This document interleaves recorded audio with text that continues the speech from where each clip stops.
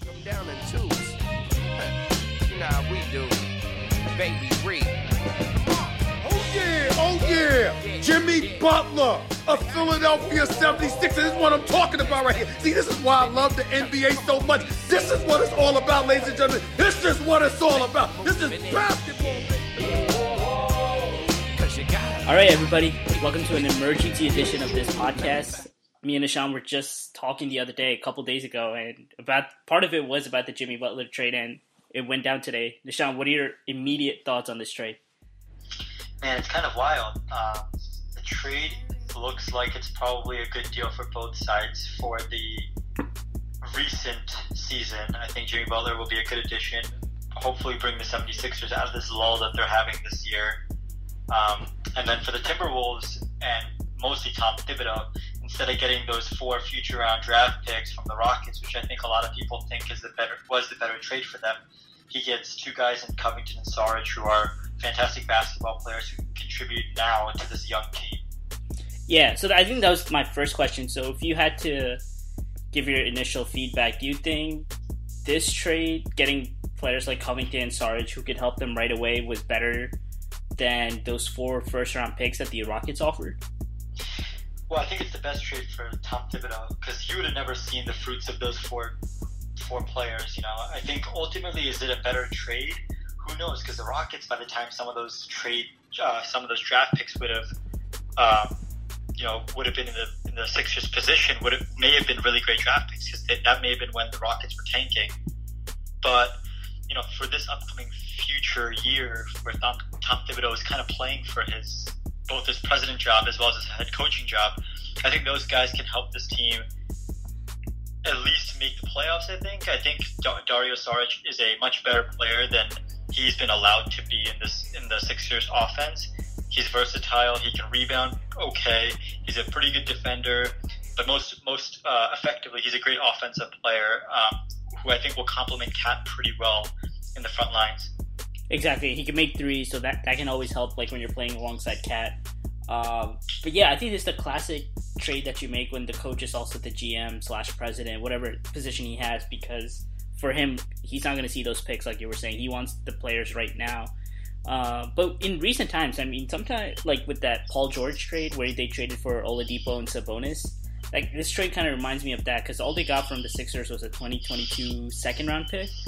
So not really a big draft pick haul, but they got 2 solid players, kind of like what the Pacers got with Oladipo and Sabonis.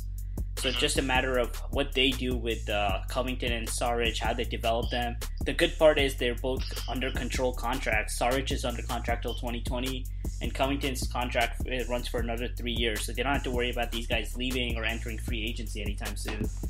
And I think they're both pretty cheap, which gives them the flexibility of kind of having that Andrew Wiggins contract on their books without really crushing them in terms of their talent. Oh, exactly. Yep. That's true. I mean, now they are a little bit under the luxury tax for this season, but then for next year, once his extension kicks in, they're not going to have much cap space anyway, so it's better to get players under contract.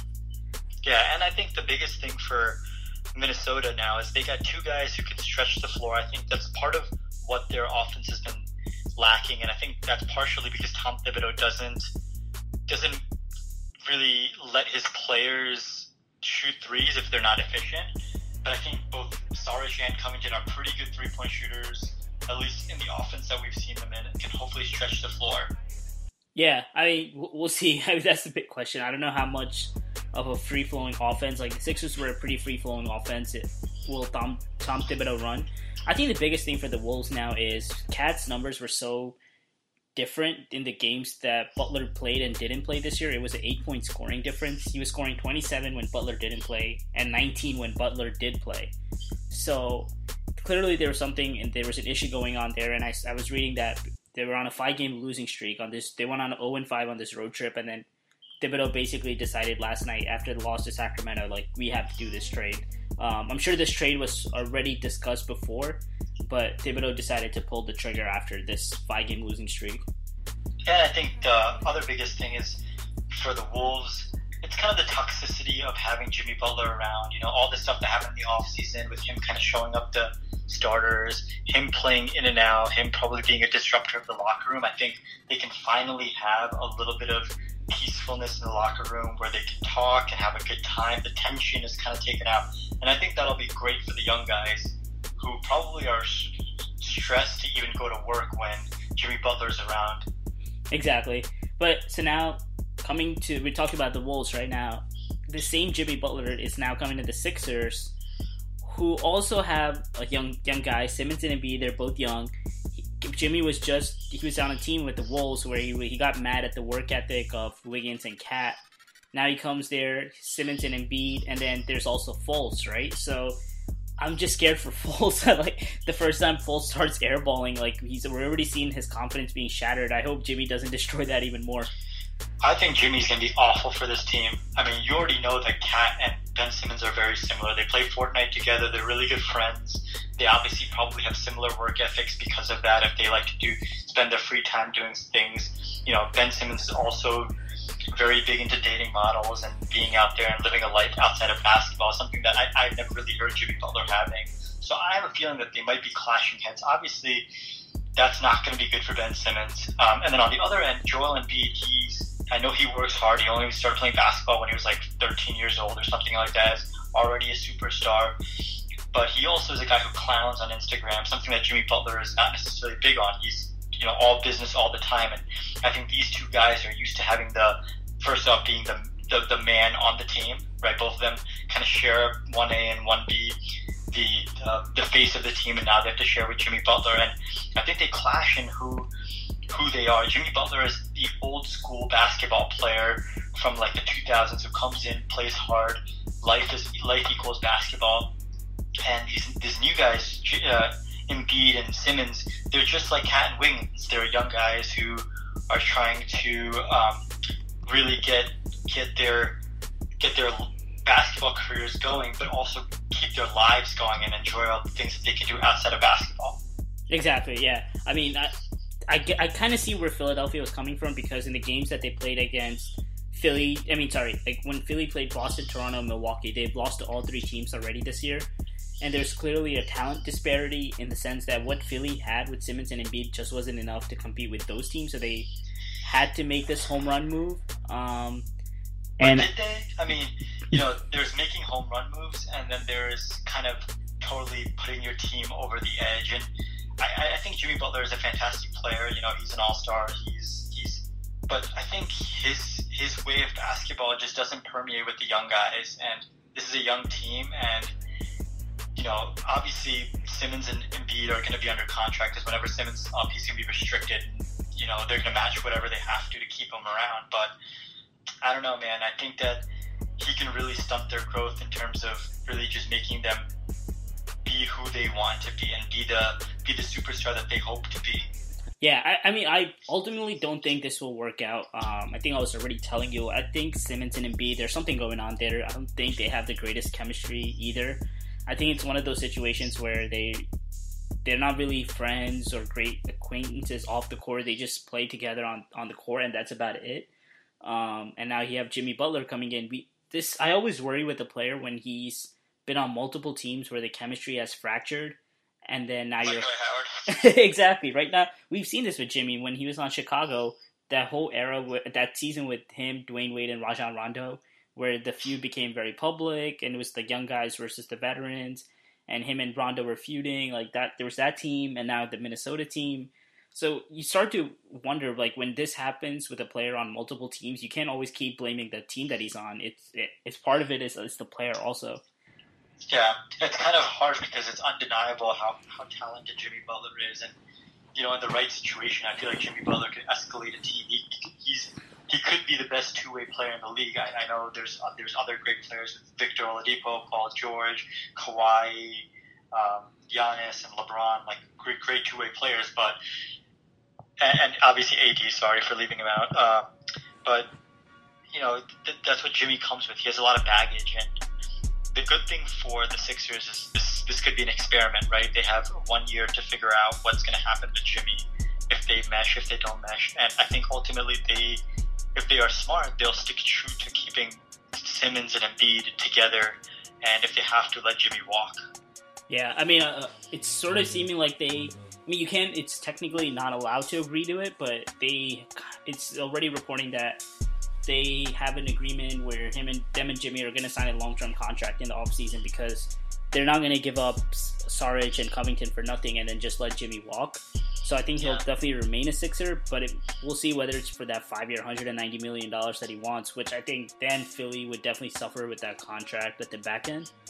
Yeah, but the other thing is, that half the season is yet to be played, and we could quickly in the first 20 to 25 games figure out what the chemistry of this team is like and what Jimmy does to that locker room. Yeah, exactly. So, I think that's the only way he doesn't come back. If the chemistry with Simmons and Embiid is so bad, or like Jimmy has an injury this year that's very potentially career ending or something, then I think that's the only way Butler doesn't come back. Yeah, I agree. And I mean, obviously the chemistry works out really well, and those guys kind of fall under his wings. It would be silly for them to let him walk away, particularly in a weakened Eastern Conference. Yeah, but you know what? It's just funny to see this team that last year, I think at the end of the regular season when they went on that 16-game winning streak, and when Embiid was out, and then I thought they had found like that magic formula with Simmons and then all these shooters around him, and how they basically have completely gone away from that because they due to Fultz coming back, they lost Saric and Covington, two of the shooters they surrounded Simmons with, and now they added Jimmy Butler, and so now like the only shooter on this team really is JJ Redick. So I wonder how like this is going to work out. I thought they had a good formula with Simmons going, but now they're like kind of going away from that. Ultimately, it's going to come down to can Simmons continue to develop his game and become at least a viable shooter, or is he going to be stuck in this perennial, almost Rondo-like? LeBron, when he was early in his career, wasn't a great shooter, but for him to get to the level that he needed to be, where we would be talking about him as being the GOAT, he needed to develop the parts of his games that were weak, and shooting three-pointers is one of them. Now, does Simmons have it in him to work hard and at least get a shot that people need to respect in order to stretch the floor for him? That's up to him, really, and the people he works with to really work on that in the off-season.